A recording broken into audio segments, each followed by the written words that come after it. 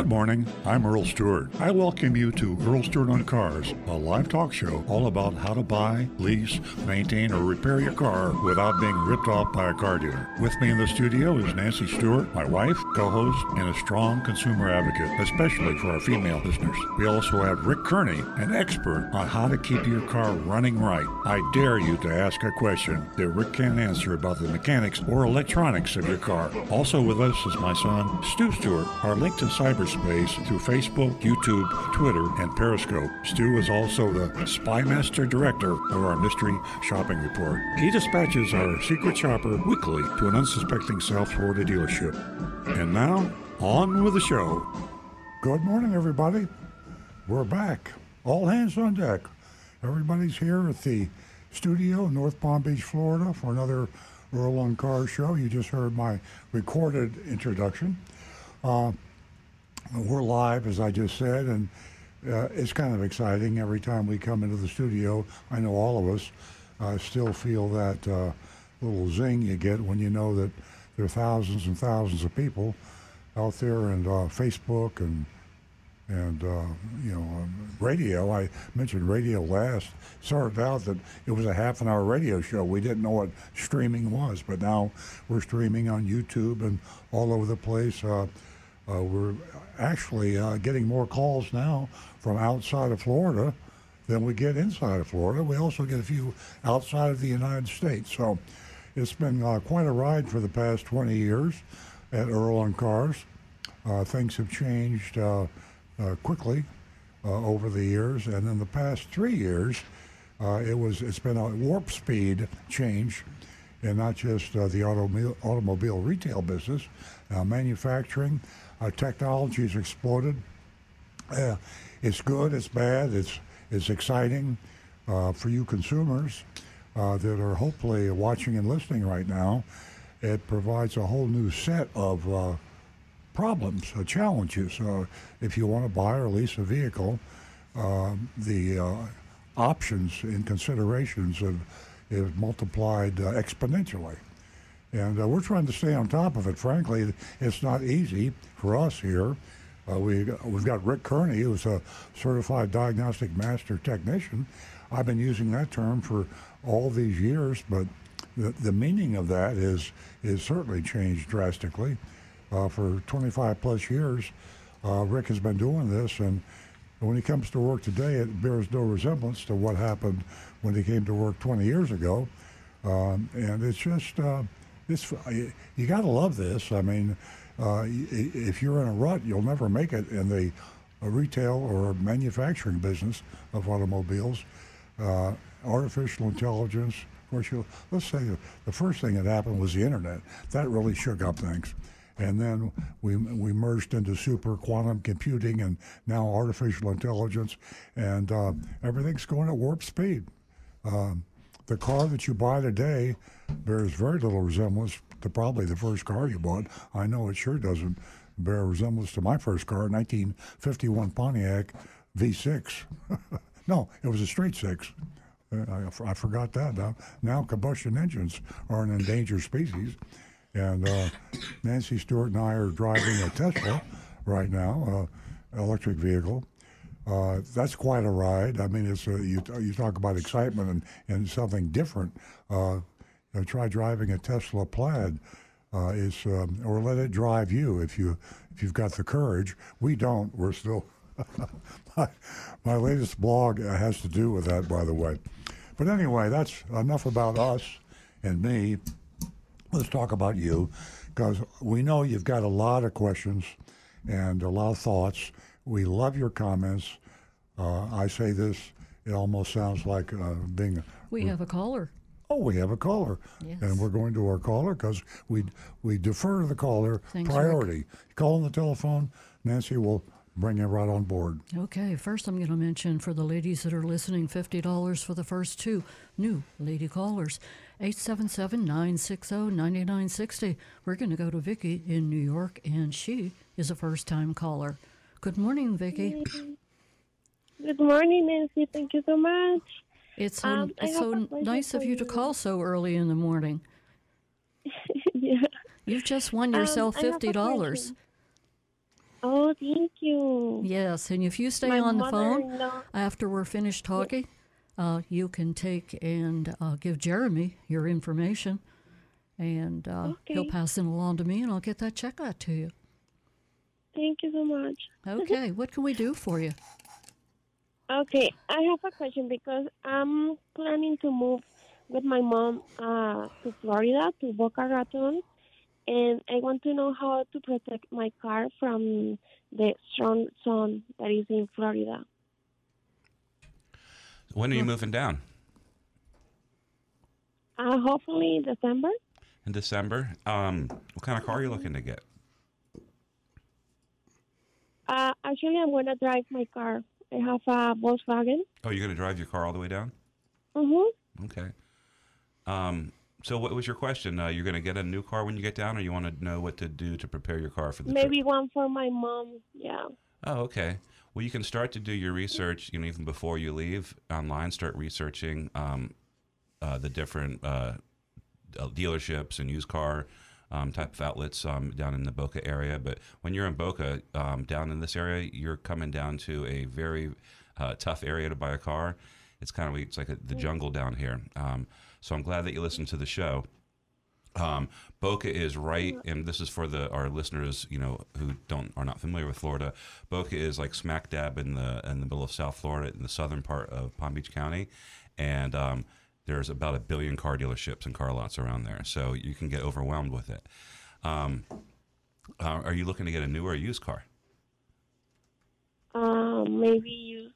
Okay, so there's a lot of choices. I would like to point you towards CarMax to start, because of all that's like one of the few places it's a national chain, and they have national standards, and they're just it's a better place for customers. So probably look at CarMax, but you can look around. Just be aware that when you're down here in South Florida, there are tons of junk fees, surprises, dealer fees, and you don't want to get stuck with that. So just do your research, but I would recommend looking at CarMax if you're looking for a used car. That's probably your safest bet if you're not familiar with the area. Yeah, no. Thank you so much. You're welcome. Vicky, this is Nancy Stewart. Also, in addition to what Stu said, take a look in Consumer Reports and, go to your PC rather than going into the dealership. And there's some questions, that you can ask yourself, and you can, put this knowledge into looking for the vehicle you need, and that is, the length of a warranty, or whether the car's been in a crash, and does it need new tires? So there's a lot of research you can do right at home. Do you have a computer? Yes, I do. Oh, great. Okay, because I was going to say you could always go to the library. Also, you might want to take a look into Consumer Reports. And boy, they have a lot of information, and they have the safest cars. They have the most popular used cars. There's a lot of things you can do at home on your PC before you walk into the dealership, so that you don't get taken advantage of. Do you have any other questions? No, that's all. Thank you so much. You're welcome, Vicki. Stay on the line and give Jeremy your information. 877-960-9960, and you can text us at 772-497-6530. Now back to the recovering car dealer. Well, I was just saying that you make the show, and there's a good example. Someone coming into a market in Florida they're not familiar with to buy a car, and it's a challenge. As Stu pointed out, this is really the hardest lack of transparency, honesty, and anything else you can think of that makes buying a car difficult, we have in South Florida. It's highly competitive. The tactics, the sales tactics, the deception, the advertising is outrageous. However, as we advise Vicki, if you take your time, don't buy on emotion. Check with Consumer Reports. There's a huge amount of great information online. And if you keep control and don't let the car dealer control you, you can still get a good buy on a vehicle. It's it's really a buyer's market if you're educated. If you are educate yourself and you take your time. I saw a statistic the other day. Actually, it was an advertisement to me because I'm a car dealer. And there was an advisor. There's a million advisors out there telling car dealers how to screw the customers and how to take advantage and sell more cars to make more money. And the headline for this email advertisement I got as a car dealer is 85% of the customers that come into your dealership don't buy the car that they intended to buy. Now, when that happens, you lose control. When you buy a different car than the one you wanted to buy, the one you researched, studied the pricing, the reliability, the cost of operation, you did all this homework. The main thing that car salesman wants to do is switch you to a different car.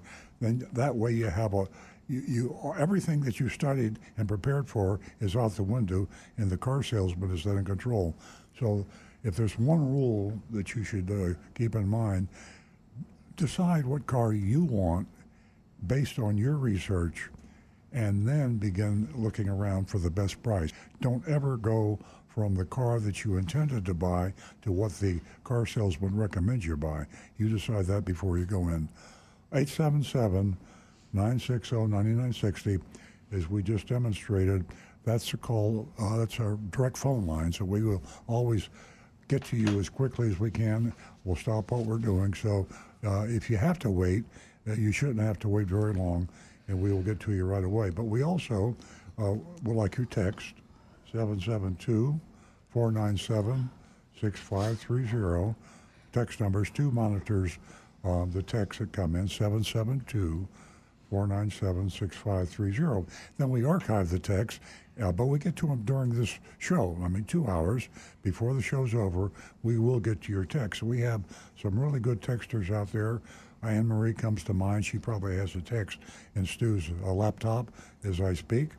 YouTube, which Rick Kearney, who I talked about earlier, our certified diagnostic master technician, he can tell you the problem you have with your car, what really is a problem, what it really should cost to get fixed, or maybe it's not such a problem at all. Maybe it's something you shouldn't you shouldn't spend the money to fix. Some problems are so minor, or maybe they're not so minor, but they're so expensive, you have to think twice about, do I want to continue with this car? Do I want to trade it? Do I want to have it fixed? A lot of questions Rick can answer with his 25 years in this business. He's one of the best technicians I know, and I guarantee you he'll be able to answer your questions. You can go on YouTube, youtube.com/Roland Cars. He monitors that channel, youtube.com/Roland Cars, and he has a following. We could do a whole show just with Rick's followers. Yeah, They could do a show without us because we got some guys and gals out there that make comments, suggestions, and correct us. And we love to be corrected. Not really. I don't like to be corrected, but it's good for the show. So you find out that I said something was out of line, you tell us, and we'll confess. Remember, youtube.com/Roland Cars. And, of course, the good old-fashioned phone number, 877-960-9960. 877-960-9960. And don't forget your anonymous feedback. That's youranonymousfeedback.com. Yeah. We're going to go back to the phones where Susan is calling us from Fort Lauderdale, and she is a first-time caller. Good morning, Susan. Hi there. Good morning. How are you? We're great. Thank you for calling. You've won yourself $50 this morning, and if you stay on the line after we're finished talking, Jeremy in the control room will get your information and pass it along to me. What can we do for you this morning? I have a question. My husband and I have a business, and we have several, most of them are Dodge Grand Caravans, but our latest one is a Chrysler Voyager, kind of all in the same family. And it is, oh gracious, I believe it's a 2022 model, but we're having problems with, it's got 2 batteries in it. So it has the main battery and then I guess an auxiliary battery. so when you're stopped at a light or something, it shuts down. I think Rick can help you with that. Okay, that would be terrific because we've had an issue where I think in February we had it at Chrysler dealership. The auxiliary battery has gone bad, and then it drains the main battery, and then we have to keep having the car jump. And so that happened in February, and it just recently happened again this past week. I mean, it's been going on. We just recently had the battery replaced again, but they said that both batteries were bad. So I think what's happening is the auxiliary battery is dying sooner than it should be, and it's draining the main battery. And with us having a transport business, it causes a lot of problems because it puts the van out of service for a little bit.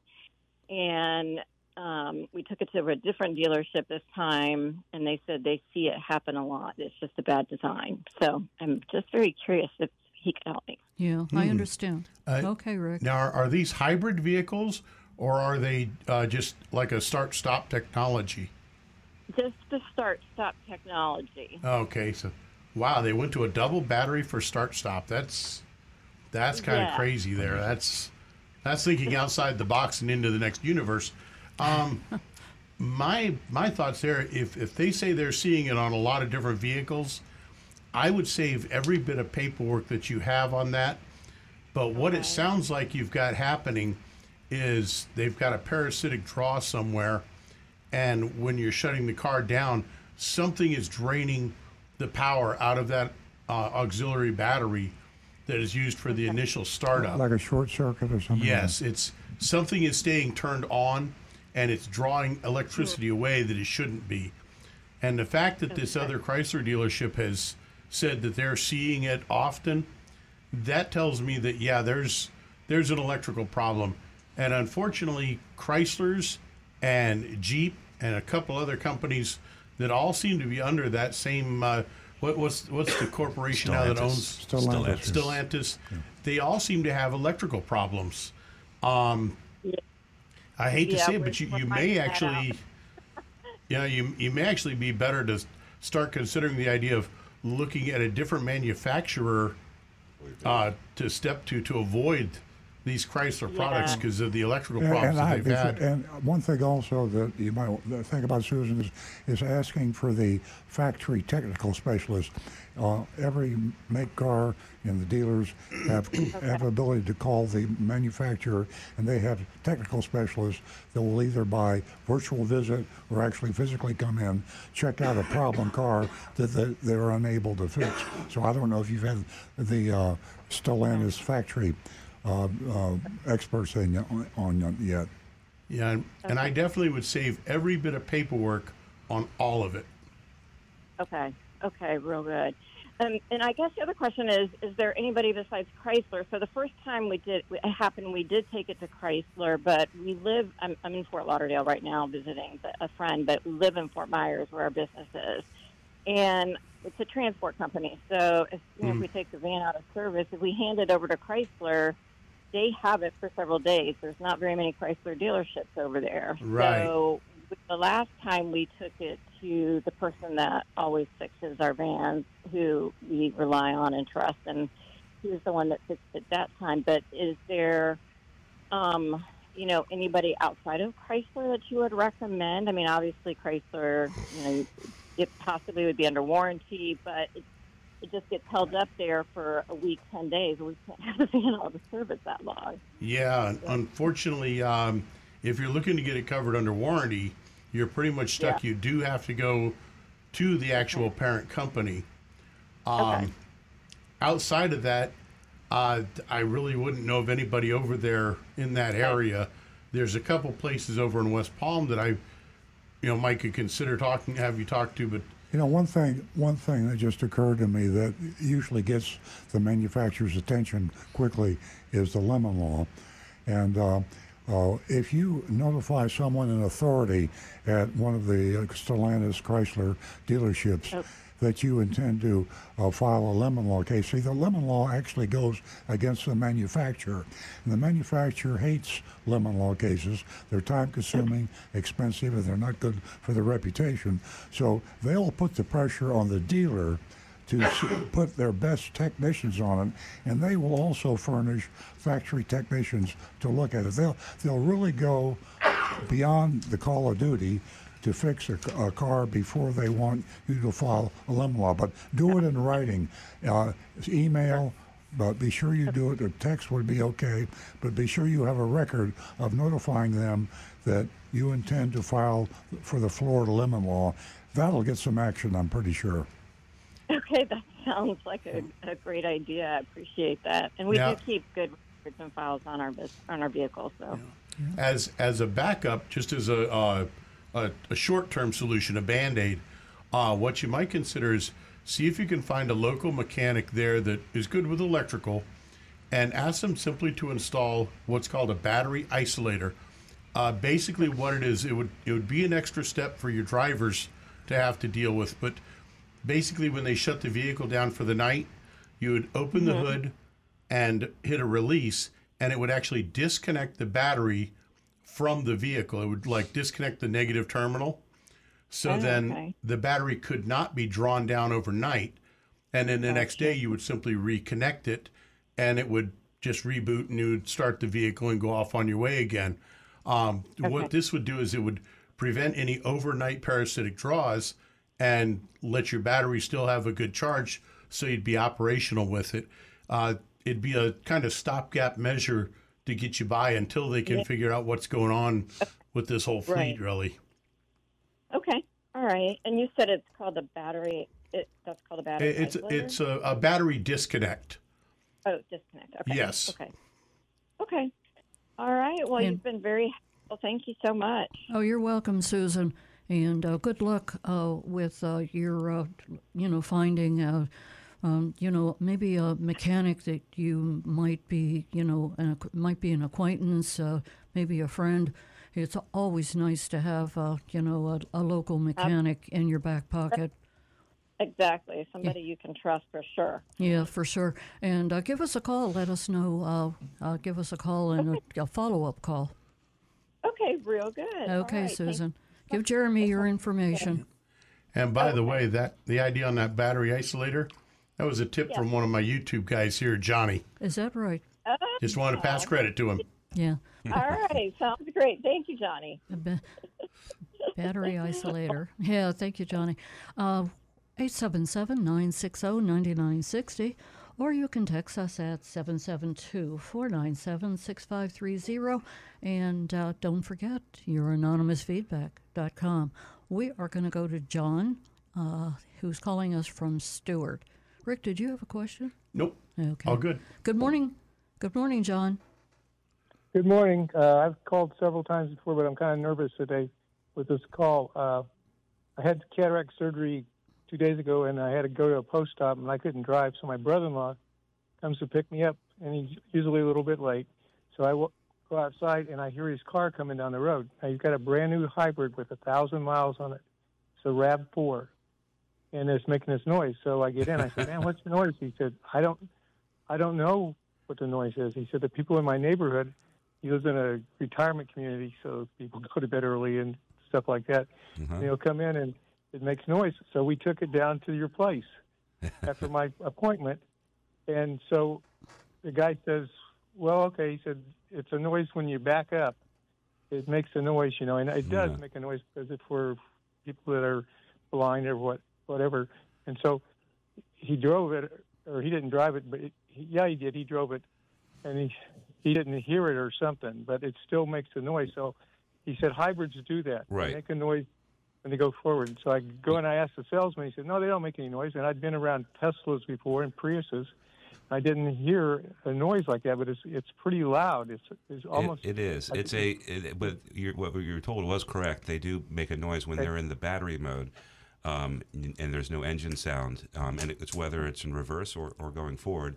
And Rick and I have laughed and joked around on the show a lot because people have called in about it. And it's a like a low howling, strange Yeah, It's right, exactly. It's a very odd sounding noise, and as technicians, because Toyota kind of sprang this on everyone without telling us that they were going to do it, and we got such a shock out of it. We call it the wailing of the damned souls. Yeah. And it Oh, literally, that's a it's, good name And you for can't it. hear it That's inside great. your car. When you're in the car, you don't know. No, So- he couldn't hear it inside, Right. but outside, man, you can hear it. Well, that's how I know 4 or my 5 wife comes Yeah. home. I hear the howling of the damn souls pulling up in the driveway when I'm out in the backyard. And that's how my dogs Yeah, there know you I'm like go. I'm coming home. So, and it's designed because when it's completely silent, you have to have some kind of noise, and it's done with a speaker. It's not a it's Yeah, a that's what the guy computerized said. noise. It's just so people aren't surprised by a silent car rolling up on them in the parking lot. at one time, one of the rumors that they came out with was that manufacturers were going to design this noise, but they were going to say that you could actually have a choice. Yeah. You could program your car to have different noises. And myself, the first one I said that they had to have Was it bubbles? was the sound of the old space car from the Jetsons. You know that? Yeah. I mean, it Well, would have been I got fantastic. good news for you. Toyota announced that they are going in the future electric vehicles. You'll be able to choose the vehicle you want it to sound like. You can make it sound like a classic GT or. Oh, that'd be great. You got to be kidding. You got to be kidding. Okay, so yeah, that's so true. But the kid that helped us, his name was T, I think it was. But he had great personality. He was knowledgeable and everything like that, you know. And it wasn't until he actually explained it to us and stuff that I believed it, because I kept saying that. One guy said, "Well, that's something to do," and I'm behind my brother behind the guy shaking my head. No, it can't sound like that. It can't sound like that. I guess it can. Yeah. I guess they wanted something that would get someone's attention, and the howling of the damn souls will get your attention. Your attention. All All right, right, guys. Thanks a lot. I appreciate Thanks for the your call. Thanks a lot, John. show. Sure. Give us a call again, 877-960-9960, or you can text us at 772-497-6530. You have youranonymousfeedback.com to go to. Also, back to the recovering car dealer. Well, let's get into some text. I know we must have at least Anne Marie's. Yeah, let's get to that. She's got an interesting question. Hers is, based on your experience, all of our experience, what is the best built or designed vehicle ever? And what's the worst built or designed vehicle ever? And why? And I know you got some thoughts on it. I know you got some thoughts on it. And I know you got some thoughts on it. I didn't have any thoughts on it because all I know is like Toyota, so I would have said like Corolla or Land Cruiser. So I went to Reddit because they're always talking about everything on Reddit. And I know where we have a Toyota dealership and all that, but the thing that keeps coming up are just Toyotas, Hondas, and Subarus are just and in the Toyotas it's Land Cruiser, Corolla, Hondas, or the Accords, and they're speaking just in terms of just they don't have troubles and they don't break down. And you would know because you probably never see Land Also, Cruisers. so when you say design, you're not talking about Beauty. physical design. Yeah, You're she's talking about total reliability. design. Yeah, like the best built engines. So she kind of tricked us with an engineering I question. would say Consumer Reports would be the answer there. I mean, I think she's going historically. She's going of all time, like of going back. well, the latest ones would be the best. I mean, nostalgia is one thing. I could say, a 1957 Pontiac fuel injection, but well, if you go on the internet, that's what you're going to Yeah. see. However, she did say ever. And if you say Ever. the ones in the 2023 models, you're not really answering the question. Yes, correct. The M1A1 Abrams battle tank. Yeah, it's pretty tough. They just sent a bunch of those to Yeah. Ukraine. design to me, I think I'm guessing, Anne Marie, if you're listening, and correct me if I'm wrong, but I think you were probably talking about physical design, meaning ease of getting in and out, ease of maybe the trunk area, the back seat area, I the don't leg know, room. How do you know Emery's not interested in engines? Well, and all so that let's find little- out. little- We'll see what she says. She'll text us back. Well, if you just Google that, there is a million opinions out there. There's a billion opinions out there. My opinion, the mid-90s body style Corolla, Camry, Honda Accord, and Honda Civic, because if you watch when you're driving down the road, the traffic around you, you will see so many of those old cars still running today because they just keep going. Yeah, you don't see a lot of you can Audis. Patch those back together and keep them running. But see, there's a criteria that you like because you're a technician. But actually, when you design a car, I believe the Toyota 4Runner was rated the longest running car in the world, period. And the way it's built, it's good for 25 years or something like that. But that's just durability, and durability is just one facet of design. So, what is your opinion? My opinion is that collectively and speaking generally, which you have to about design, the cars today, the newest cars today, I'd say the Tesla. Well, that was actually saw that one came up. Yeah, that was one of the opinions. They and said then, as far and then 20 years from now, it'll be another make. I mean, design. But Dad, they ask a question: what's the greatest car built ever in terms of engineering? And you don't want to answer the question. It's like your car's been around for 100-something years. I mean, Model T gets a lot of votes too. I got to answer. Okay. Hands down. Okay, the Barracuda. My Barracuda. Really? Is that what you're going to say? Yeah. My Barracuda, hands down. Where is it now? All right. So then, wait. I don't know if you want to stay any more time on Anne-Marie's text, because I'd like her to clarify. There's a part two. The worst car ever made. As usual, it's a very interesting question, but I think the best design car of all time. We need to fine-tune that as to what she means by design. Yeah, we're just having fun. But what do you think is the worst car ever made? Oh God, I don't. I mean, Edsel. Okay, well, we could talk about that. That's why she asked. We could talk about bagels. This is an opinion question. Here's what Donovan has to say on it. He says the E80, E36 BMW from the '90s with an inline six, no turbos, no crazy intake or valve timing. They'll last forever, but he says there's also a confirmed and verified Tesla Model S has been used as a taxi in Germany that has over, be glad you're sitting, 1.5 million miles. Wow. That's on a Tesla Model S. But see, you're hung up on durability. Who wants a car that's going to last 30 years? Amory got back to us. I mean, unless you're some sort of a nut, why would you want to keep a car for 30 years? Why is this a hard question? Amory got back to us. And she says, yes, she's giving you a little love here. She says, yeah, for getting in and out, but best design for reliability is what she meant. What's the Energizer bunny of vehicles that keeps running and running? So that's where she was going. All right. That's the Toyota 4Runner.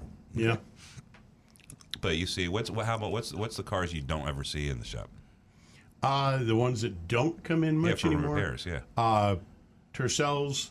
Oh wow, that's going back. If you're going way back, I mean, like Paseo, we never see those ever anymore. Because only 4 of them were sold. Yeah, well, true.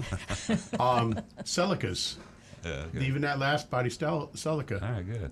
Avalons are actually starting to go by the wayside now. We need to move on, folks. Move on. Yeah. Move on. All right, okay. I got a text from Negan, or you got a phone call? We have a phone call. That's even, well, sorry, Negan. Okay. It's not better. Hold on, we'll be right with you. Stu will be right with you. We're going to go to Bob, who's calling us from Lake Park. Good morning, Bob. Yes. Good morning. Happy Columbus Day or Indigenous Day weekend, everyone. Oh, thank you. Same to you. Thank you. I wanted to talk about my dilemma with my insurance. I got some advice last week on your show about raising deductibles, and I found out that if you go to raise your deductible 100%, the savings is only 10%. So it's really de minimis. Oh. It has basically no effect on your on what you're going to pay. And then I have an interesting story. I shop the insurance around. And I have the company I currently have also writes Progressive, and they gave me a quote from them. And then I went to 2 independent agents and got quotes for Progressive. And then I called Progressive directly at their 800 number and got a quote from them. And all the premiums, with all the coverages being equal, were different. It's too confusing for me. Well, Bob, let me back up and disagree with your first premise. if you raise your deductibles by $1,000 and it saves you 10% per year on your premium, it is worth it. Because the chances are that you're going to have an accident and have to pay the deductible. That's de minimis. I mean, most people don't have to pay deductibles because most people don't have accidents. So it's a game of statistics and probability.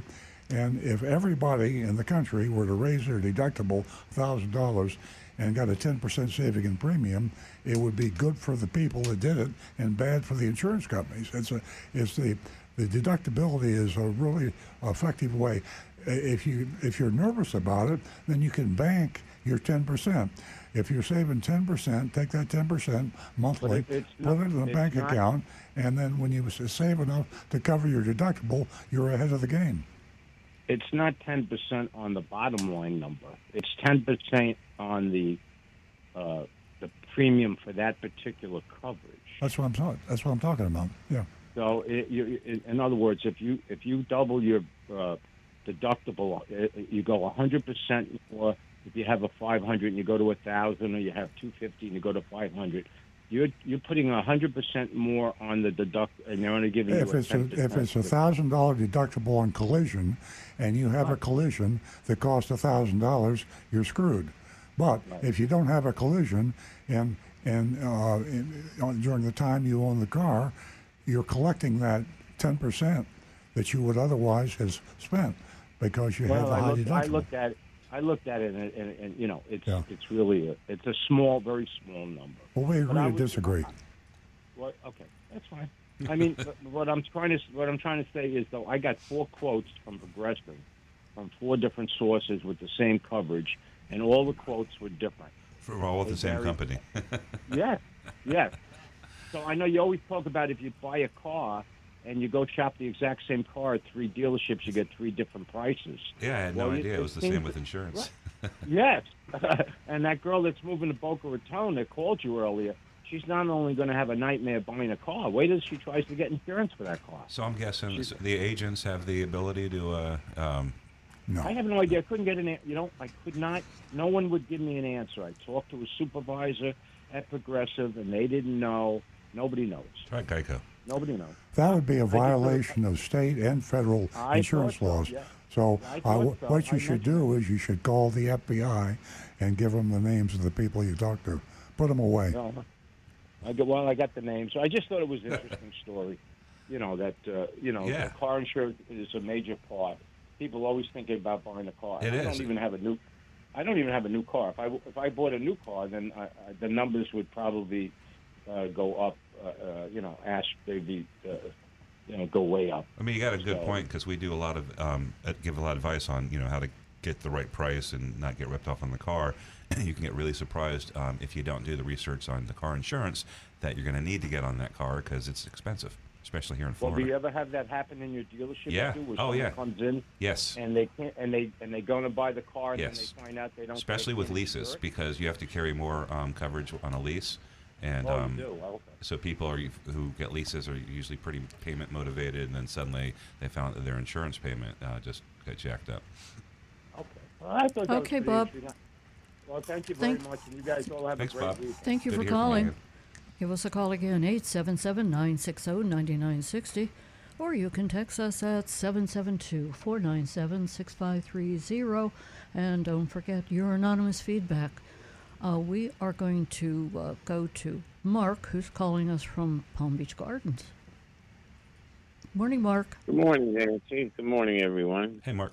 Hey, Nancy, you know that usually when I call, more times than not, I'm kind of pushing the Earl's Vigilante program. Mm-hmm. And I was in the last couple of weeks, I've got something stuck in my head, and I might call this Earl's Vigilante Corner. Mm-hmm. I've been thinking kind of a situation where the vigilantes can call at will and bring up a subject and create discussion. And Earl, I'll keep this very short. I was thinking about our new style headlights on most all the cars. They're made out of a plastic composite. And after it doesn't take long for them to fade out, Now, it is a safety issue because the foggier your headlights get, it diminishes your sight at night. Mm-hmm. So the question is, what is more cost effective versus safety?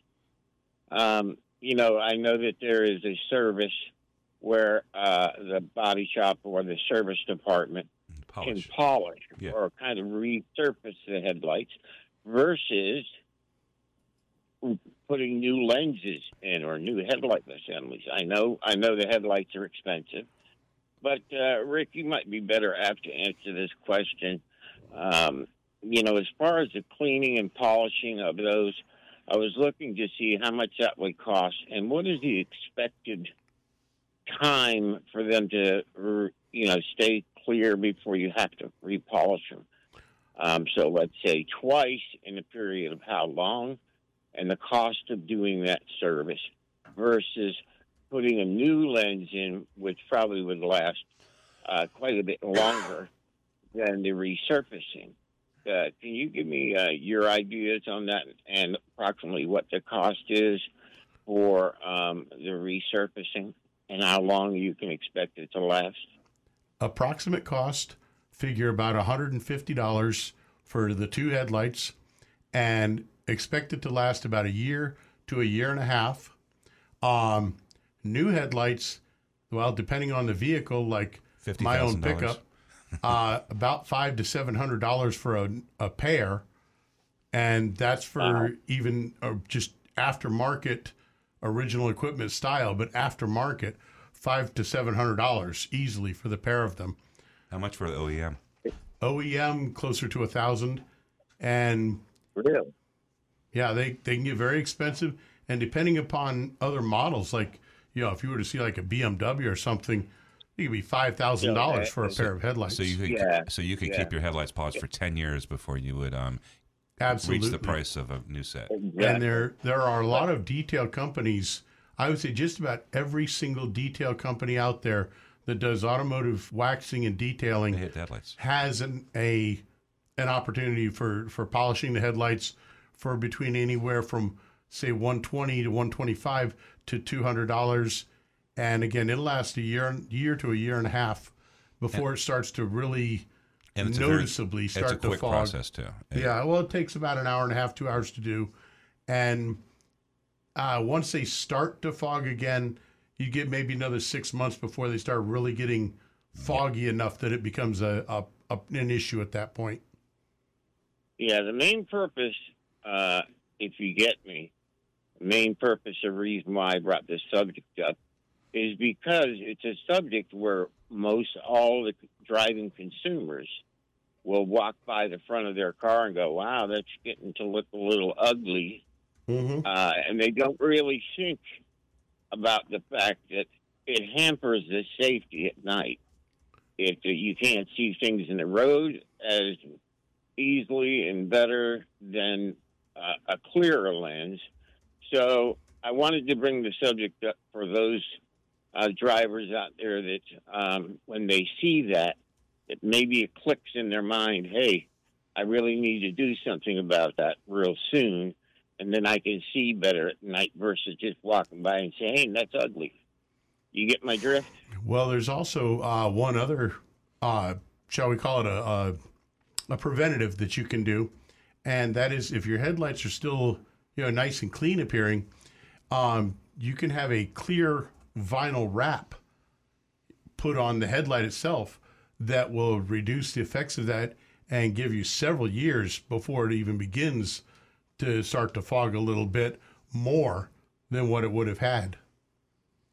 Yeah, professionally speaking, I might agree to disagree with you just simply because a lot of times if you're getting a cheaper film and let's say not a 3M high grade right film, you'd want to make sure to get it done quality of 3M film. Yeah, you might be making more of a mess than it is. Earl, I'm just about done. Anyway, that's I kind of thought it was kind of cool coming up with an idea for the vigilante program and have a couple of vigilantes call in with subjects that they think about. Because I'll be honest with you, I haven't gotten a question or a concern come across my vigilante desk in almost a year. So I was just trying to think of other ways we could improve the vigilante program. But anyway, thanks for taking my call. I appreciate it, and I hope it was a subject that some of the listeners might consider to go and have them done at the dealership, and to improve their safety driving at night. Y'all have a nice weekend. Hey, Mark, before you go, I just want to let you know, you've been a great asset to Earl's Vigilantes, and we really, we appreciate the and work. I think we do need to, I agree with you, Mark. We do need to promote the vigilante program more. We have so many things we try to cover, and we get shooting off in all different directions. But I think a core value for Earl and Cars are the vigilantes, and we need to rethink how we can promote that. So thanks again, Mark. Yeah, thank you very much, Yeah, Mark. well, I tell you what, I know Nancy is a big push for the vigilante program. Yeah. And you guys got my phone number. If you ever want to hear some of my ideas, I got some great ones. Thank you, Mark. So have okay. a nice weekend. That sounds good. You do the same. Have a great weekend. I want to tell Sherry that I got your text message, and hopefully all the ladies are still listening. And she says that September has a great information about the best used cars right now. So that's the September issue of the Consumer Report. And Susie, thanks for your input about the Vega being the worst vehicle. We are going to go to Marty in West Palm Beach. Good morning, Marty. Good morning. How you doing? We're great. How you doing? Excuse me. Last week you did the mystery shopping report on Al Hendrickson. Yes. I just wanted to tell you, I've been there. I've gotten a car there, but I was there before the pandemic hit. If you're just a rookie car buyer, you better watch out. Yeah. Because they are very tough. Now, it took me about 3.5 hours just to get to the right price. And if anybody's familiar with that place, you got to go up and down a staircase. So I walked out about 4 times, and they called me back 4 times to come back up the staircase. They are very, very tough cookies. And even though Earl said, I guess they're the second highest car Toyota dealership in the country, they are very, very high pressure. So in my case, I don't mind it because I go there with a price in mind. If I get the price, fine. If I don't, I just walk out. But they, they get a lot of bad raps on selling used cars. Yeah, definitely. I'll tell you, the Ellen, I don't know whether you recall about the mystery shopper report and how she was kicked around pretty good. And that market adjustment, I mean, she was lucky to get out of there alive. And we've had comments like that about Al Hendrickson. Yeah, now they had market adjustment even before the pandemic. Yeah. I mean, that was always on their sticker. Is that right?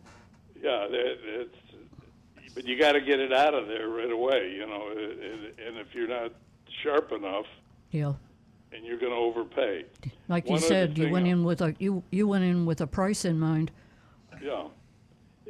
Now, one other thing I wanted to tell that I don't know if everybody knows this, I'm sure they do, that if you have the same car in Florida, like 2 Camrys, if one of them's owned and one of them's leased, the leased car, you pay more for the registration. Yes. So I don't know if people know that, but the first time I realized that, I called the DMV here, and they said, oh, that's because you didn't pay for the title when you bought the car originally. Mm-hmm. Yeah, that's true. It's a minor difference when you consider, the overall consideration of lease versus purchase can be considerable, but that's a small component. You're right; it does cost more. Yeah, it costs. Like right now, a Camry costs, say that you own is $35 a year, and the lease in the same Camry is 70-something a year. I mean, it's, like you say, it's not large, but it's, to me, in New York State, it didn't make any difference which way you did it. They went by the weight of the car and the type of car, and that was it. Oh, I didn't know that. Yeah, but Florida has its own rules. But your dealership, if you're buying a Toyota, since the pandemic is here, you got to stick with Earl Stewart Toyota. Oh, bless your heart. Bless your heart. All right. Well, have a good weekend. Thank you, Marty. Thank you, Marty. It was great hearing from you. Let me mention again Earl's Vigilantes.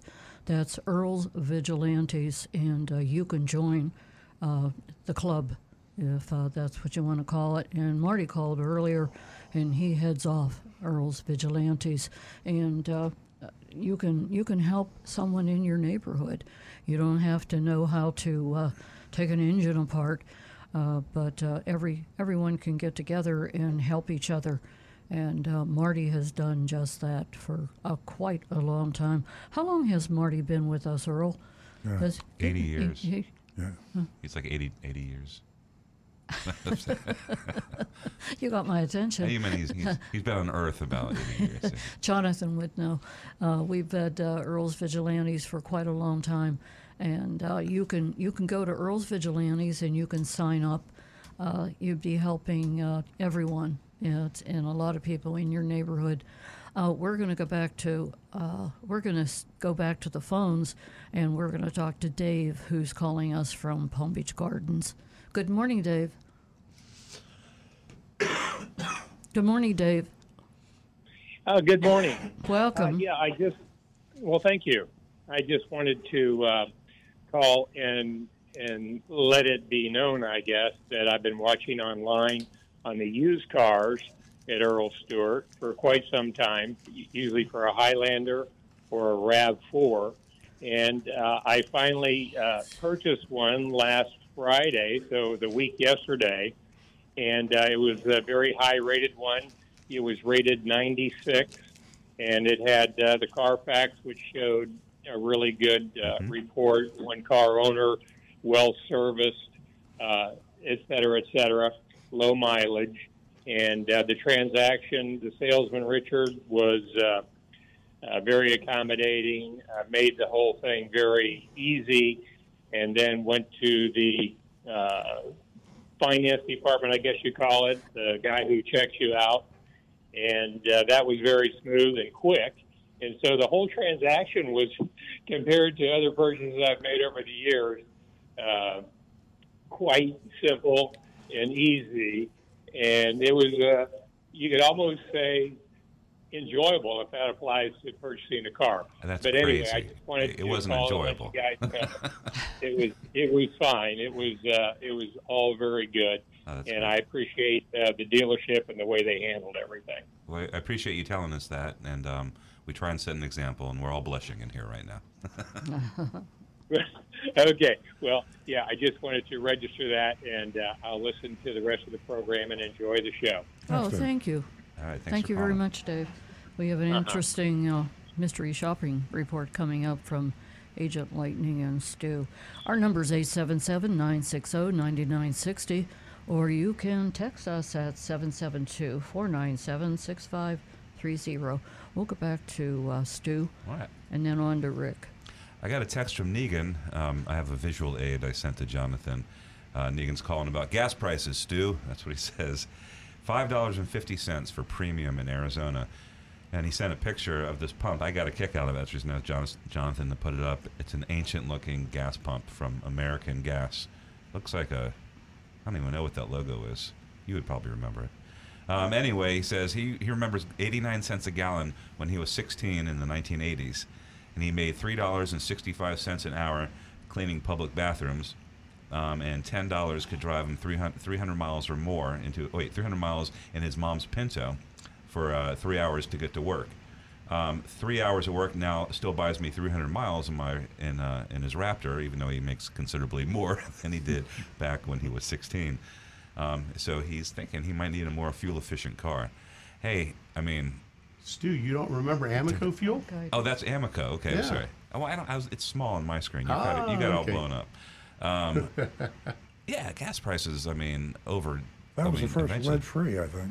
Amoco? Yeah. It Yeah, might have been. they have Yeah. a big sign that says the only one certified lead-free. Yeah. So I guess that's It and was, that's it was expensive, but it was lead-free.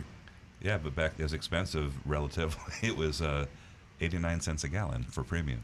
I remember my father saying when gas prices were hitting then, he said, gas will never hit $1 a gallon because they'd have to rebuild all the pumps because they all maxed out at 99.9 cents a gallon. That's pretty smart. I never thought of that. And that was one, he kept saying that.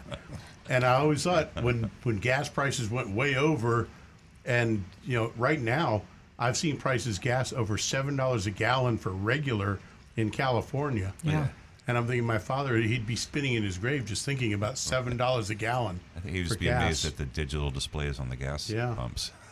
I thought the MSRP on a car would never go over 10,000, and we got our Pontiac Bonneville in. That Wow. was $10,000. Wow, what a statement. Hey, Rick, what was your dad paying back then? Well, that was back in the. My father actually stopped driving about 1990, and gas then was running about 90 cents a gallon. Mm-hmm. There you And go. he just kept staring. Of course, he grew up in the Depression, and he's Yeah. just staring at it like, Yeah, no way. His head is spinning. Yeah. We're Okay. on bagels. We're talking bagels. We are. But actually, I have some business to get back to. When Vicky called earlier, I misunderstood understood her.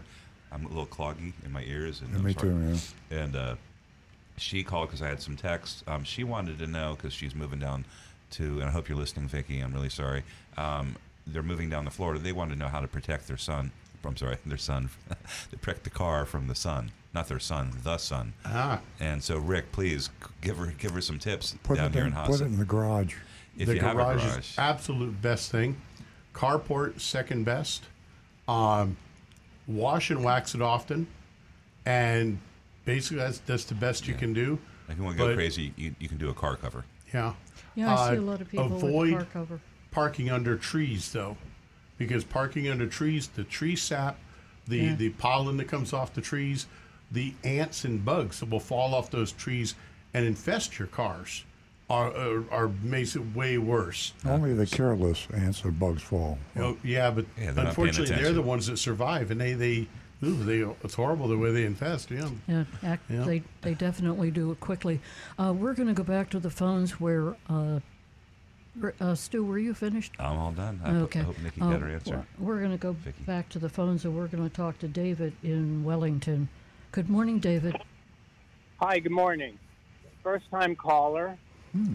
Welcome. I have a 2009 RAV4, and it spent most of its life up north in Wisconsin. And recently I just had the brakes redone. And after they were done, the car makes a grinding noise just when you start out, going to the left from behind. And it seems like it goes away, and it only does it when you first start out. I've taken it back twice. They've adjusted everything, and it still does it. They said it may be the parking brake, but just when you start out, and then it doesn't do it. Like 4 or 5, as the wheel turns, 4 or 5 times as you get started. Yep. Yeah, that could northern cars especially get a lot of corrosion and rust in the brakes, and the way that the rear disc brakes work on the older Toyotas like that, they had a little miniature set of drum brakes built in the center of the actual disc, and that's your parking brake. So yeah, if there's some corrosion in there, and it's when you're starting out, it's got to break that rust loose. They should pull that apart, clean up those parking brakes. You usually don't need to replace the shoes in there; just sand them lightly and clean up any of the surfaces so that everything is nice and smooth. What should that cost them, And Rick? you'd be all right. I'm going to say probably about 2 hours labor, so about $300, $350 maybe at the most. Yeah, it's a lot of money. You could probably get it done at an outside shop for as low as like $200. just make sure that they're aware of what you want them to do. I'd buy some earplugs. Huh? I that could also be the way, too, yeah. Well, I'll turn the radio up, too. Or as silly as this sounds, one thing you might try, find an empty parking lot. Yeah. Your parking brake is either going to be a hand lever or a foot pedal. Yep. If it's a hand lever, you'll have the little thumb button on it. Yep. Be sitting still, push the button in, pull that hand lever up a little bit, and just let off the gas, and then slowly let it down till you feel the car start to move a little bit.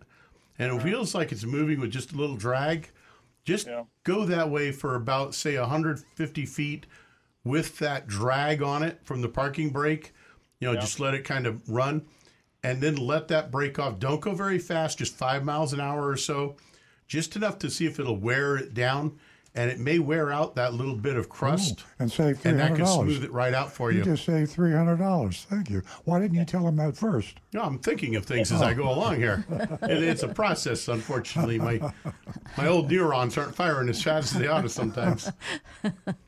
So why would it do it like first thing in the morning and then just to the left, and then it doesn't do it the rest of the day? But then the next morning, this does it again. Yeah, one side may be adjusted a little tighter than the other, which means that left side is where you're going to get the noise. And what happens is when it's sitting overnight, the metal surface in there on the rotor will actually get a little light layer of rust on it. And then when you first start off, it's got to wear it down. And once it wears that little bit of surface off, then that noise will be gone for the day until you won't hear it again until it sits overnight again. Okay, so I should just drive it and not let it sit. That might be just the simplest answer, yeah. Okay. Call us back, David. I'm curious myself about that. Definitely. I want to be able to say we saved you $300. So if it works, let us know. Yeah. Give us a follow-up call, David. Okay, thank you very much. Okay, have a great weekend. We have our mystery shopping report coming up at the half hour, and you definitely don't want to miss that. We do a mystery shop every single week so we can enlighten ourselves and everyone else out there. And you can go to Good Car, what is it? Good car, good dealer, bad dealer? Good dealer, bad dealer. Good dealer, bad dealer list. List.com. Yeah. So jot that down. That mystery shop is coming from Cox Chevrolet in Bradenton. We are going to stick with the phones, and we're going to talk to Jersey Mike. He's a regular. Good morning. Good morning. Good morning. Yes, I think I mentioned this before. I'm going to do it again. It's very important at Big Dog Ranch, when you go out there, if you're a veteran, anything you do out there is 50% off, basically. So I got a dog out there, and I got a second one, and I'm going to go get the third one there. So I just wanted to remind everybody of that. Mike, does that? I should know the answer to this. You probably know it. If you're a veteran in the family, of course, if you're in a family and one member of the family is a veteran, then anybody in the family can adopt a dog. I would assume, because you have a veteran in the family. That's correct. And let me say this. Also, analogous to that, in a sense it is, when you go to buy car insurance, if you go to USAA, you're going to pay about 25 to 30% less than you would with any other insurance company if you are military. Yeah, and that's a family thing, too. I thought about that when I asked the question, yeah. Yes. And Jersey Mike, what you just mentioned about USSA, that is that is number one on my list. It is. Number one. The best one going. I'm 77. I got through a lot of insurance, and I remember when gasoline was $39.9 for Sunoco Blue, 110 octane. Yeah, Mm-hmm. yeah. Hey, Mike, how are the dogs working out for you? Oh, fantastic. I mean, it's like a comedy show here. Yeah. They're boxers, okay? And they got a lot of energy, and they wrestle each other. I got a nice fenced-in yard. It's pretty good size, and they just run around. And I mean, it's just I don't even. Another thing too. Let me point something out to a lot of people that may not realize it. That's amazing. The dog training program out there for the veterans. It's just it's what they do with the dog and to match you up, That's the right. personalities. My first dog is a service dog, so I can take him anywhere. He gets his own airplane seat. Free. Fantastic. As long as he doesn't, get disruptive in the restaurant, I can take him anywhere I want to, and nobody can deny it. He can't fly by himself, Danny Free. I don't know. I don't think so. Let's go to cars. Okay. The question I have is, well, let me say this here. I've got a couple million miles under my rear, okay, because I used to do 60 to 70,000 miles a year on new Cadillacs, starting in 1970, and that's when I used to build Cadillacs. I got one from you got a Vigilante dealership. I can't think of the name of it, but I got a used one there, and they're down on North Lake Boulevard in North Lake. Got the name of the dealership down there. But in any case, this car is nothing but really a bad problem. Listen to this.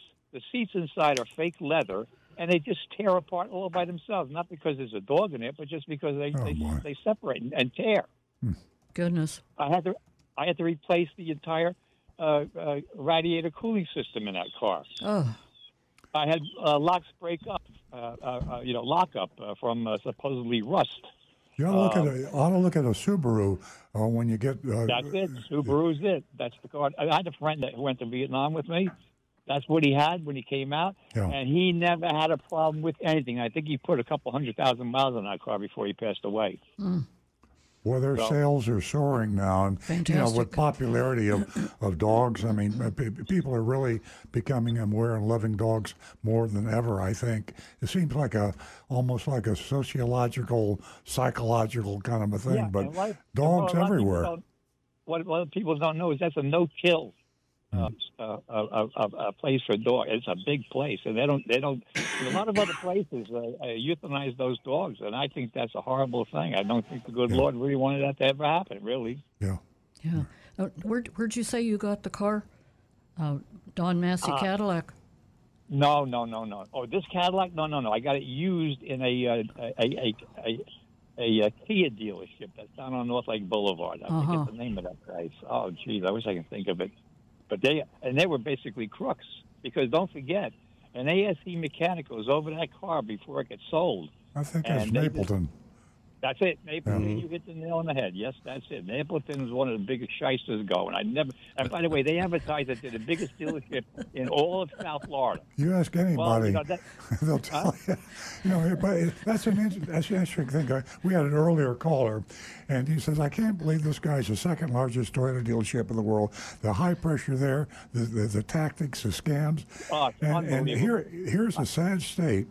The most successful dealers are the high pressure, tough, rough, and if you're going to be a nice guy and try to take care of your customers, you can get outsold 2-1 by the guy that'll take advantage of you. So it's a sad state of affairs. And as much as we talked about Ashley Moody, Mike, nothing. Yep. I mean, Napleton is going strong, taking advantage of someone every second of the day. You got that right.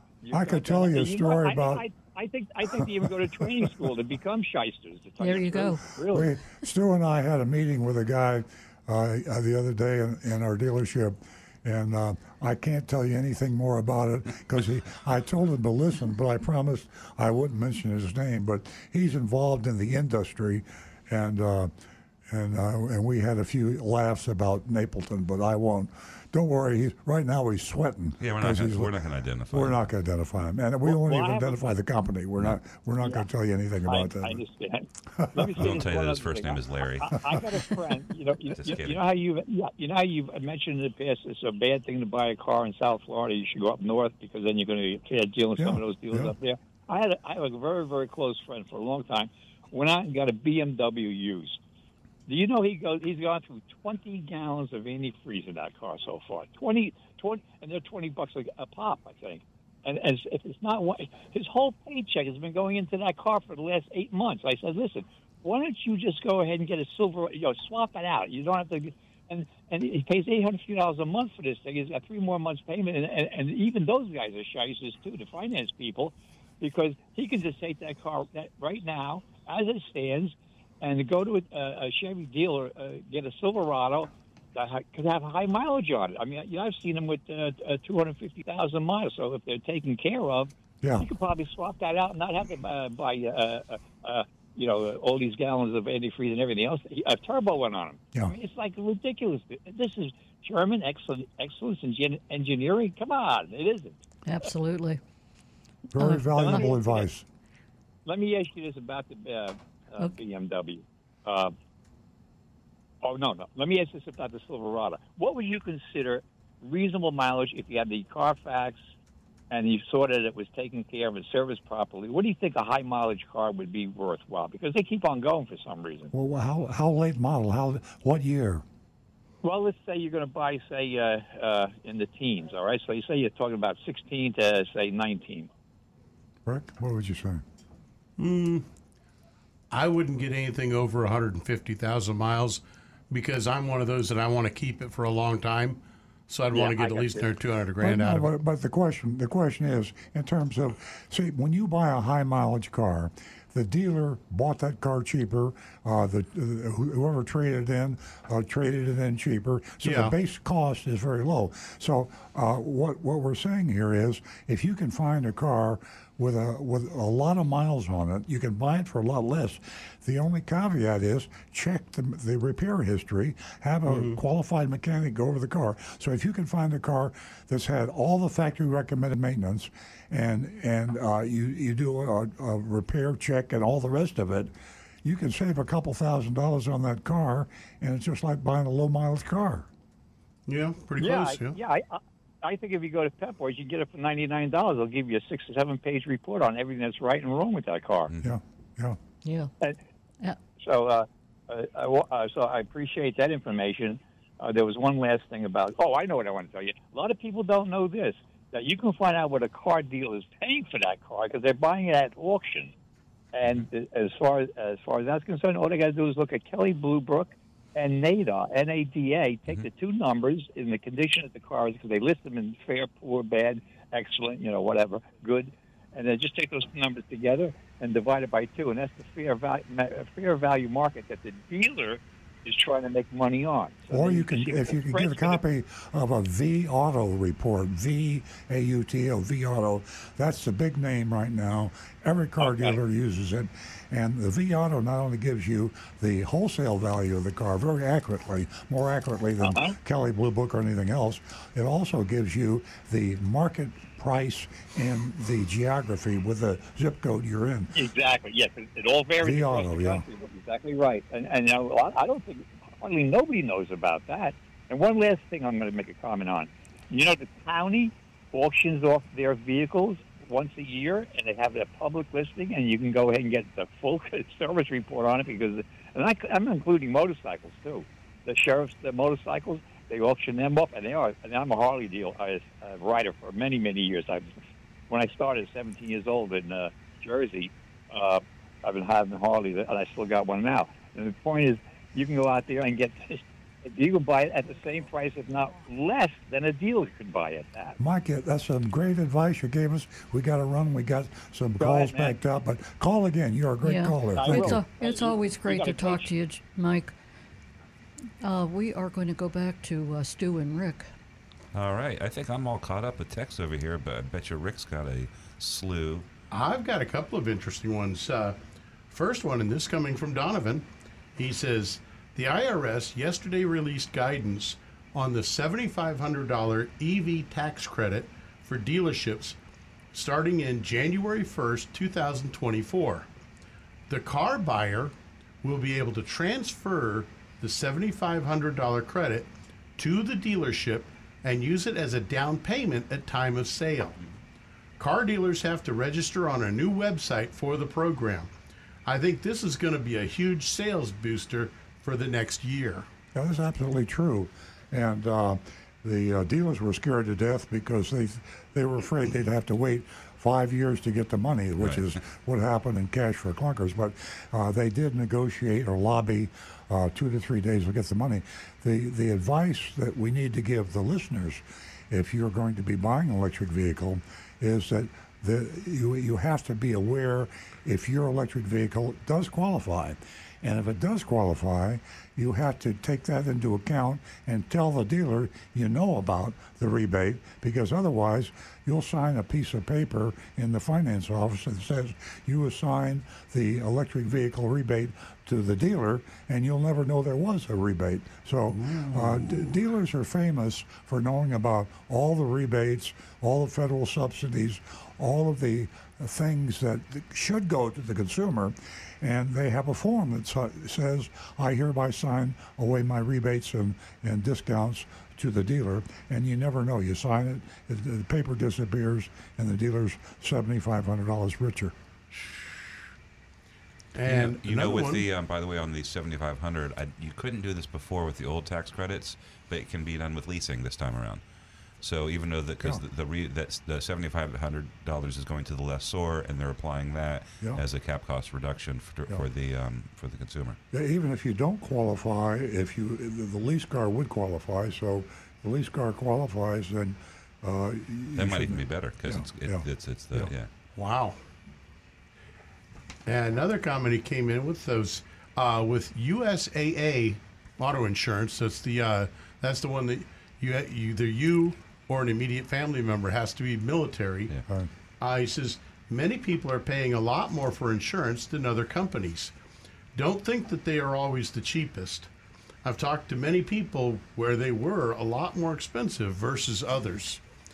And yet, an interesting thing, I saw a survey done on the internet not long ago, as a matter of fact, a couple days ago, that said the USAA had one of the highest satisfaction ratings among its customers, pretty much beating out every other company hands down for customer satisfaction. Yeah. So something to take in mind, that maybe it is a little more expensive, but if you're paying a little extra to get that customer satisfaction, that might be worth it too. And a lot of people don't think you don't have to be the veteran.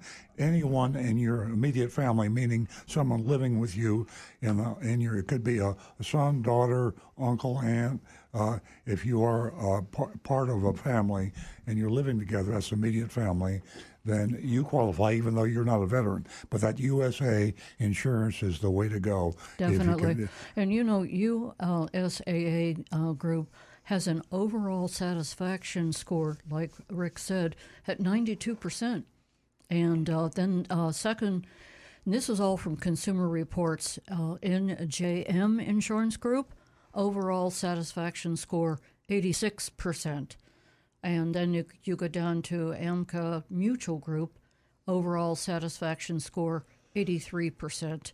And there's several on there that come up at 50%, and they get lower and lower. Wow. Yeah. So there's some information for you. And 877. One other quick note. Unfortunately, we probably will not be hearing from Lance today with the new song. He did text in earlier this morning on the YouTube channel. He says, "Good evening, Earl and all. I'm staying in bed today. Too much square dancing last night." Oh, that's okay, because I had a song for Lance. Sounds like you might add a little too much of the moonshine, too. Return debut soon to follow. Lance. Well, you have a song for Lance. When you've been out promenading all night long, you do-si-doed and you sang the song, but you couldn't wake up in time for Earl on Cars. Oh, that's good. Yeah. I never knew you had such a good voice, too. Oh, my. That cold helps. I know. It made my voice deeper. All right. Okay. Stu, do you have anything for us? I have nothing for you. Would you sing again? Later. Okay, Rick. And that's got us pretty well caught up, although there were a few reminiscences here from guys thinking back when they were paying 30 cents a gallon and for fuel. Yeah. And I kind of laugh because I remember several times of pulling up to the gas station, go in, hand a $5 bill, and go back in and ask for change because I happened to be on my motorcycle. And it was kind of nice when fuel was only 30 cents a gallon. Yeah. Honestly. When you could pay for it with the change in your ashtray. Absolutely.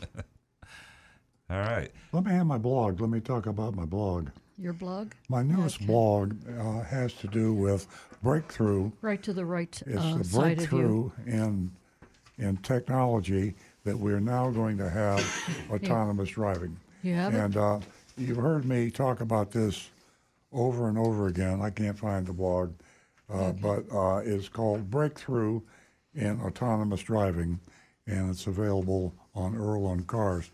And I learned about it accidentally. Here it is right here. This is what the cover looks like. I learned about it in the biography on Elon Musk. And the cool thing about that biography, Walter Isaacson wrote it. The guy's an amazing biographer. And he really got in depth into Elon's life. And he just finished it a couple months ago. I mean, he published it. And so you have current biographical information going into 2023. And at the very end of the biography, his scientist and his autonomous, endeavor to make cars fully autonomous had this breakthrough. And I mentioned this briefly last week, but all the other autonomous manufacturers are using like the radar and the laser LiDAR.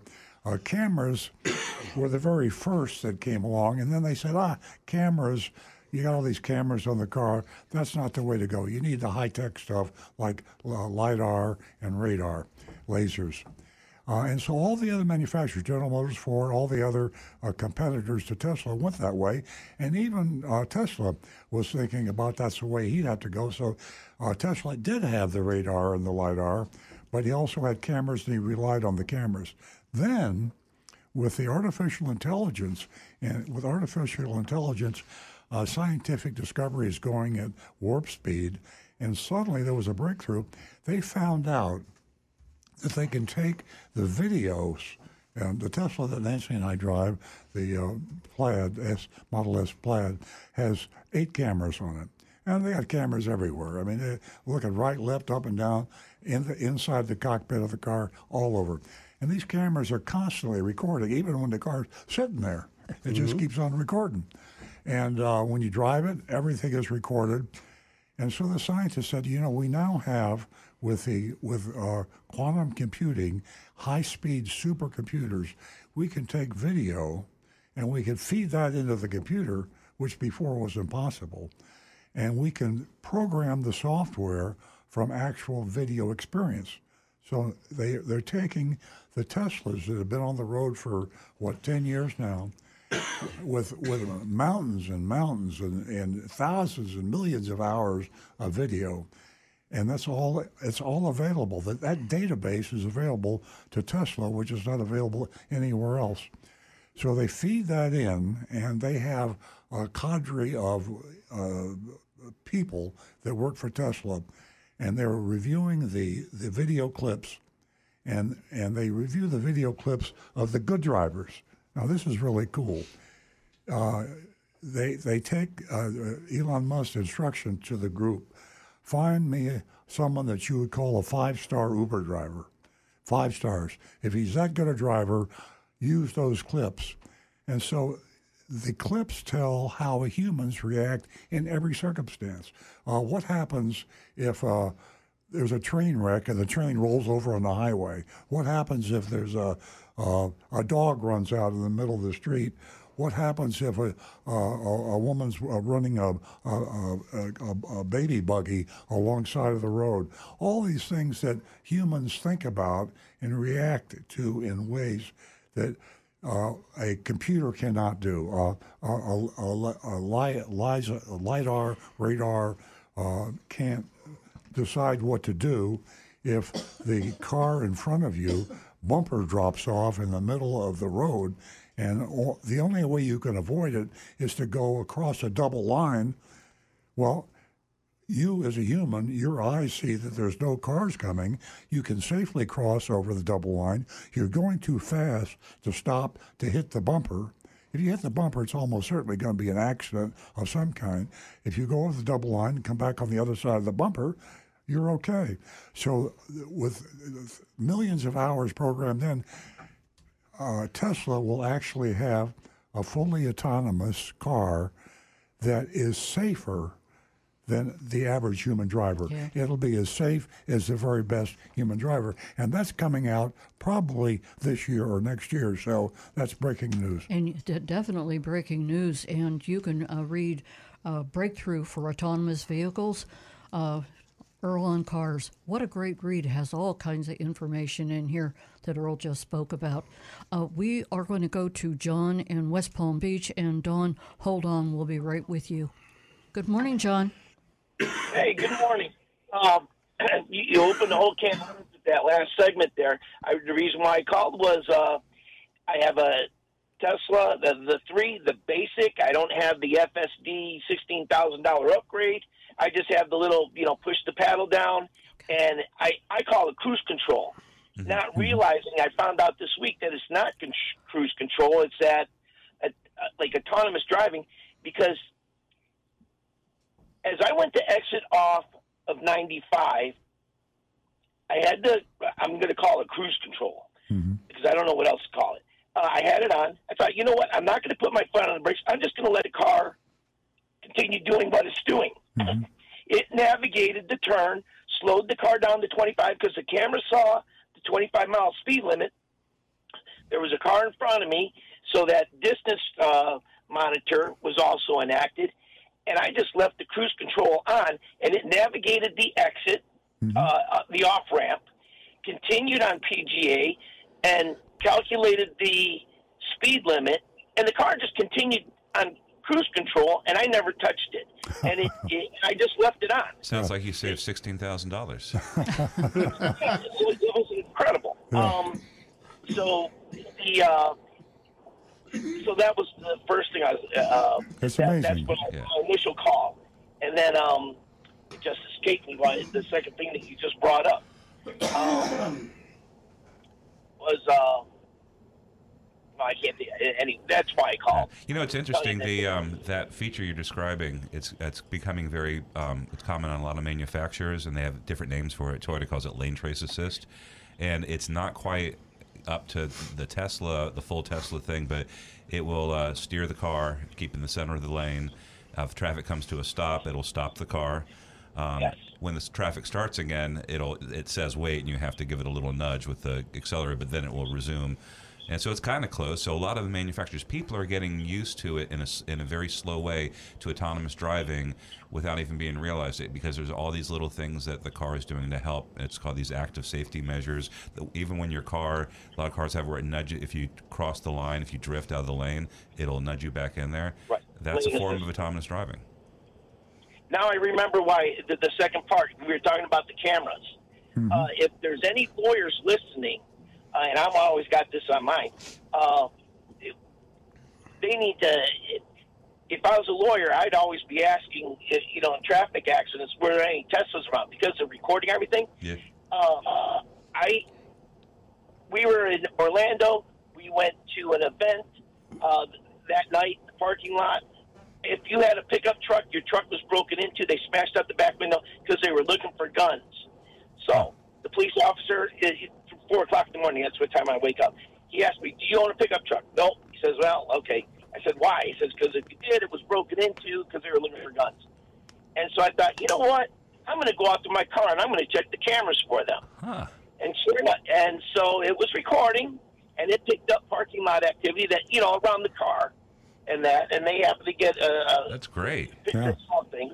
And people need to remember that if they witness an accident, look for recorded. The Tesla. Yeah, look for the Teslas. Yeah. That's great.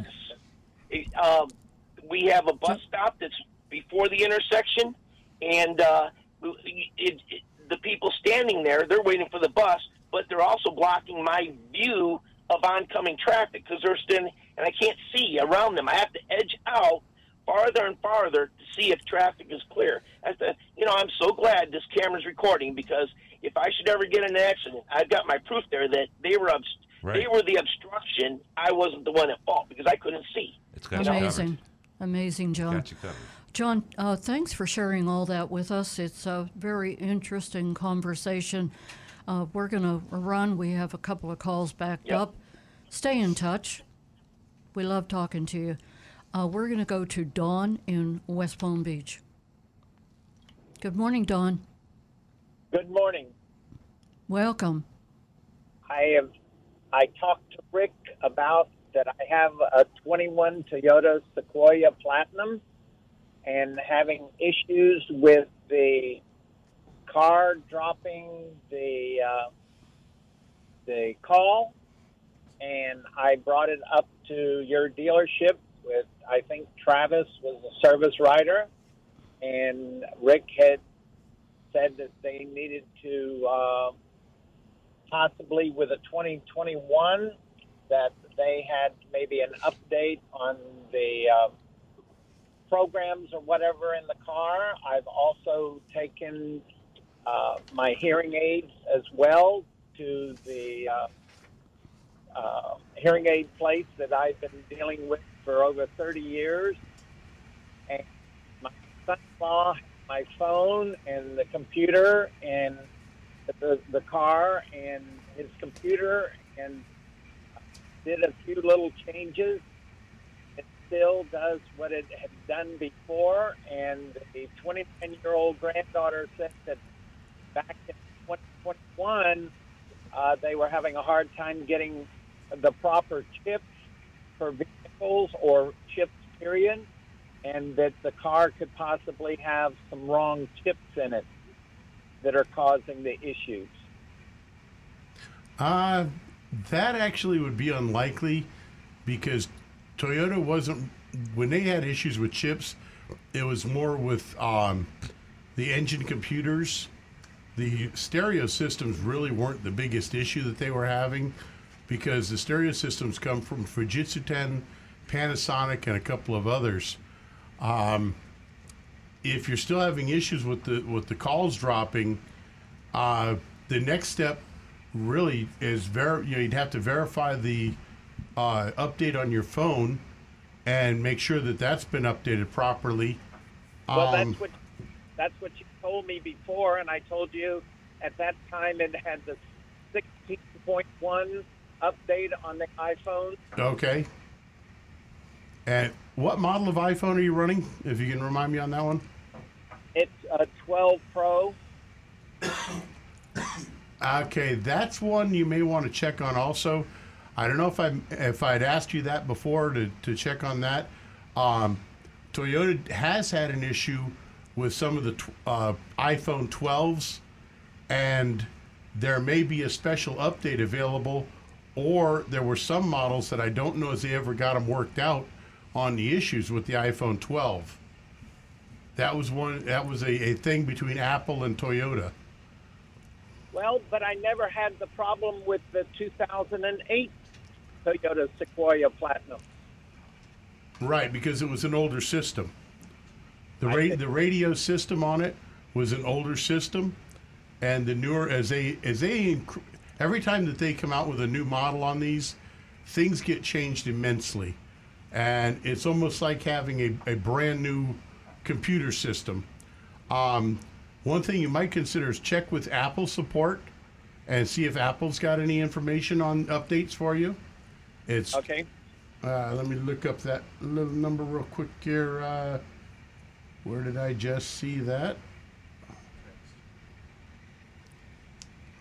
I'll bring this up here. 1-800-APLCARE, Apple Care. Okay, I am driving. Let me pull up here. I will write that down for the senior moment. You said 1-800? Yes, it's 1-800-A is in Apple, P is in Paul, L is in Lima, and then CARE, Apple, APL, Care. Okay. And that's Apple's support number. Okie dokie. Okay, Dawn, you have all the information you need? Well, we're going to have to run. I hope so. I thought it had been taken care of, but on a... Well, No, Dawn, let me interrupt you for a second. You're breaking up. Let me give you a suggestion. If you have any other questions, you can text them at 772-497-6530. We enjoy talking to you. Have a great weekend. Ladies and gentlemen, I want to mention before we go to the mystery shopping report that Big Dog Ranch has a major event at the end of the month. Therefore, they're working pretty hard on that, and there will not be a Dog of the Week here via a video from Natalie. Major adoption event at the end of the month out at Big Dog Ranch, so you might want to take advantage of that. We are going to go to our mystery shopping report, right, Earl? Right. And that mystery shopping report came to us from Cox Chevrolet in Bradenton. And Agent Lightning did another fabulous job, and so did Stu. Before we get to that, though, it's like our Dog of the Week, in case anybody was wondering, we have to skip it this week because they got too much going on at Big Dog Ranch Rescue. So we'll pick it up next week with another dog if you're missing our videos. Yeah, Natalie will be back here again, via video next week. So take advantage of that major adoption event that they're going to have at the end of the month. Now back to the recovering car dealer. Okay, Cox Chevrolet in Bradenton. Bradenton, for you not familiar with that part of Florida, is up in the Tampa, St. Petersburg area. Clearwater. Clearwater. It's kind of a small town, kind of an atmosphere. And the reason I mention that is because I talk about Florida and the corrupt car dealers. Most of that is in the South Florida. The further north you go, the calmer things get. Not to say that they don't have some issues in northern Florida. They do. But the smaller the town, we found usually the nicer the dealer and the more transparent. We'll see if that holds true for Bradenton, Florida. Speaking as if I am Agent Lightning, our ace female mystery shopper. She just does an amazing job. I arrived in the late afternoon. As I entered the dealership through the front door, I was greeted by a salesman. Though he didn't introduce himself, his name tag read Zach. I think that's the second or the third Zach we've had. Lots of Zachs. Very popular name. Zach, this guy's probably 25 years old. I like Zach, yeah. After exchanging greetings, I inquired about the availability of Malibus. Zach asked if I had been in contact with anyone at the dealership previously. Since I hadn't, he offered to assist and invited me to the desk to gather more details. Now, that's a courtesy that in South Florida, when you walk into a dealership, there's a wolf pack, and they run toward you, and you run the other way. I'm only kidding, but it's a lot of salesmen, and they're fighting to see who gets there first. And there's not a courtesy, and so you can see it right away with this first experience. The salesperson was courteous enough to want a salesperson who had already spoken with you, maybe given a lot of his time or her time to help you on the phone or by text or email. Give him the benefit of the commission if you decide to buy a car. So he was courteous, and that was something you don't see in Fort Lauderdale or Miami. So just a heads up. Once seated, Zach got right to business. What's your name? What's your credit score? That's pretty direct. That's something. Zach, if you're listening, I'm being facetious. Zach probably is listening, but you don't ask a person their credit score. You dance around that and let them volunteer the information. Yeah. But that's like, when I was trained to sell cars, the question Dale Cook told me to ask, he was my old trainer. Yeah. He said, who did you finance your current car with? And they go, oh, Bank of America. And then you say, oh, how did you like them? Uh-huh. And if they had problems with it, they go, oh, they're a pain in the asses, whatever. So. Yeah, very clever. Yeah, Dale was a smart guy. So what's your credit score? Are you looking to lease? Another qualifying question. I clarified more likely to buy, reiterating my question about the Malibus. Zach informed me they just received a shipment. So as I've said in the past 2 or 3 weeks on the show, inventories are building, and Chevrolet inventories are building in spite of the UAW strike. Chevrolet inventories are built. Are built, yeah. I think they're at pre-crisis levels. So the setting is there for getting a good buy. You can save thousands of dollars today if you do the right thing, and you listen to what we advise on this show, compared to a year ago. And it was purely a seller's market a year ago. Today, it's become somewhat of a buyer's market, particularly with GM and Jeep and some other cars that have what we call a high day supply. And that means 60-day supplies mean if they sold every car they had, it would take them 2 months to get rid of them. 2 years ago, there was a 0-day supply. They had no cars. So here we are, and you can actually get a pretty good deal. He inquired about color preferences, and I mentioned my preference for white and a basic trim level, explaining it would be for an Airbnb property. That's interesting. Yeah, I always like her cover stories. Yeah, a great cover story. So apparently she's suggesting that she's thinking about buying a piece of real estate that she wants to rent out via Airbnb, and then maybe furnish it with a car to enhance the value of the Airbnb property. Very clever. I also emphasized that we wouldn't be making a purchase until after the closing on the property, and don't run any credit checks until then. So that's a great premise, and a lot of people feel that when you run a credit check, it's going to affect your credit. We could talk about that on another show. That's not necessarily the case. Right. Zach understood and stepped away briefly to fetch the keys. Upon his return, we headed outside to the Malibus. We found a new 2024. That's right, folks. There's a lot of 2024s. That kind of surprised me a little bit. Malibu LS with an MSRP of $28,415.95. I haven't seen that either. There's also an addendum. Got an addendum, folks. In Bradenton, there's an addendum. We're seeing some cars without addendums these days, so keep that in mind. And also, by the way, the Madroni label, I'm presuming, was on the side of the car, and it wasn't in the back seat, as you'll find in South Florida. So we're seeing a lot of signs that we're in a small-town dealership. But here's an addendum. It added $1,995 for the Cox Florida equipment. That's a nice spend, Florida equipment. And that's the addition over the MSRP, $1,995, which included window tint, door edge protection system. Which I had a chuckle when I read that. Those are door edge guards, the little plastic things, but they're calling it a protection system. A system. Yeah,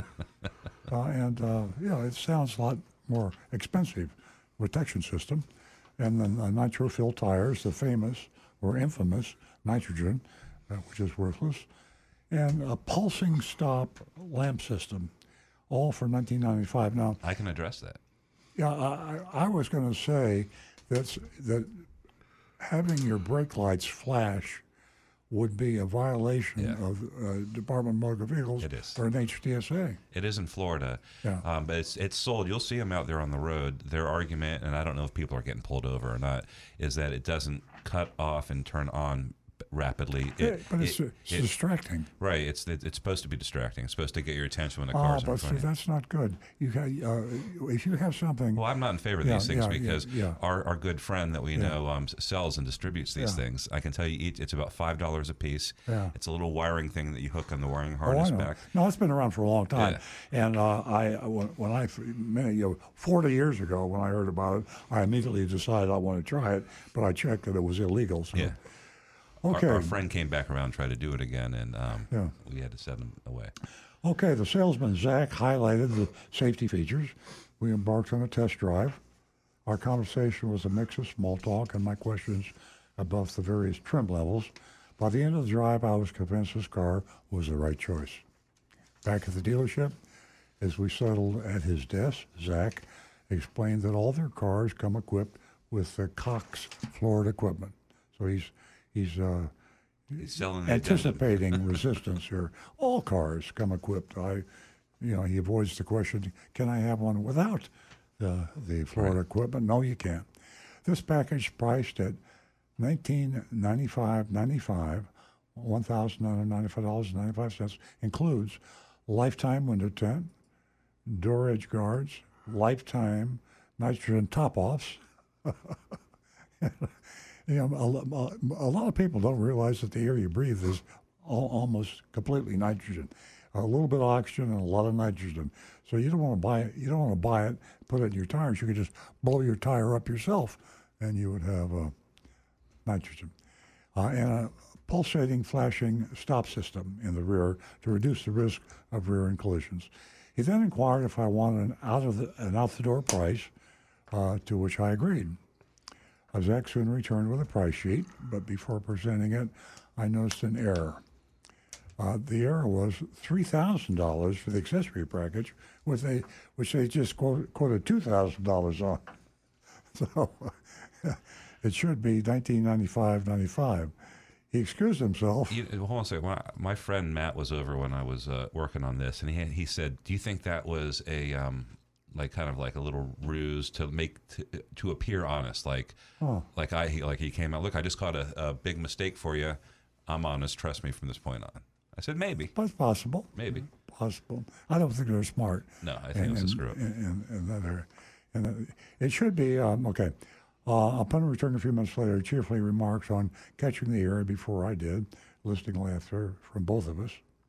So I guess the best way to get rid of that is just laugh about it.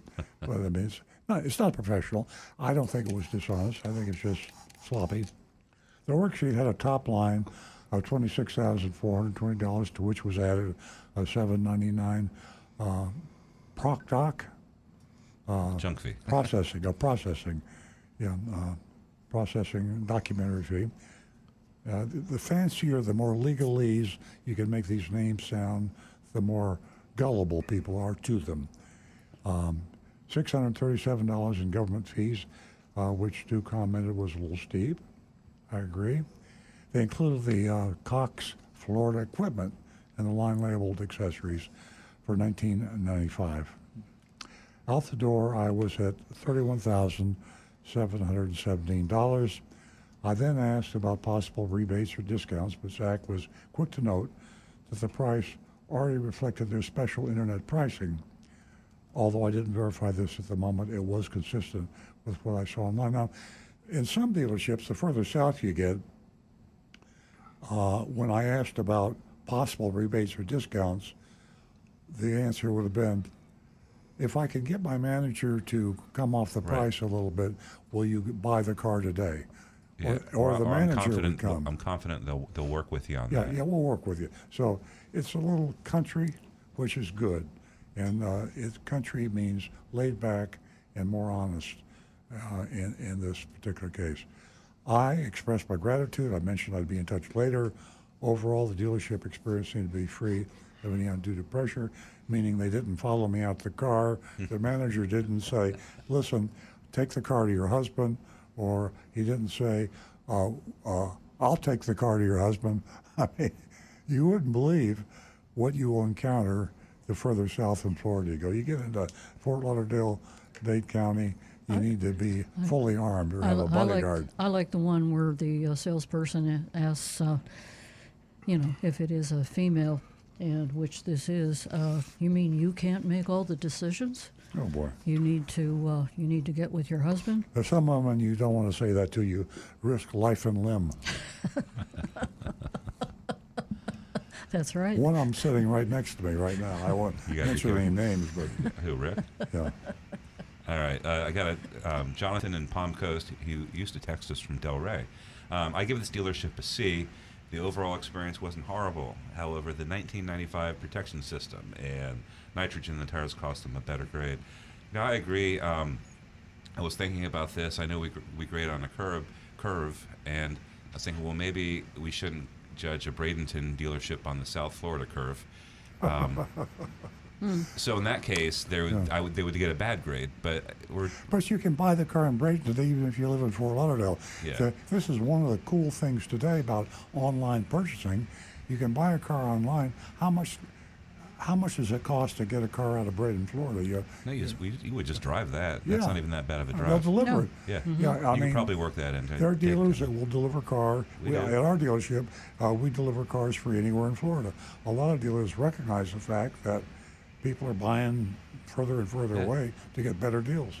Yeah, so I think I'm going to give them a B minus. I can't be too. A B? B minus. Okay, B minus. Okay. Rick? Okay. Let's see. First channel, nothing coming in just yet. Here we have Johnny Z. Fradley says, fees, and F for me. Oh, some of our crew are hard-nosed. Yeah. Brian Sedlatko says, government fees? Really? D minus. For me, I think I'm going to follow Stu's advice here, and I'm going to go with a B on it. I don't think there was anything too outrageous. A little pushy. That protection package, a little hinky there, but they should. If a customer says they should just knock that $2,000. Say, forget it. All right. Well, I mean, what's the actual value there? About $50 to the dealership. Yeah. I think a lot of the voters react viscerally to insulting their intelligence. I know that every time I hear nitrogen, it just gets me angry. Yeah. But on the other hand, it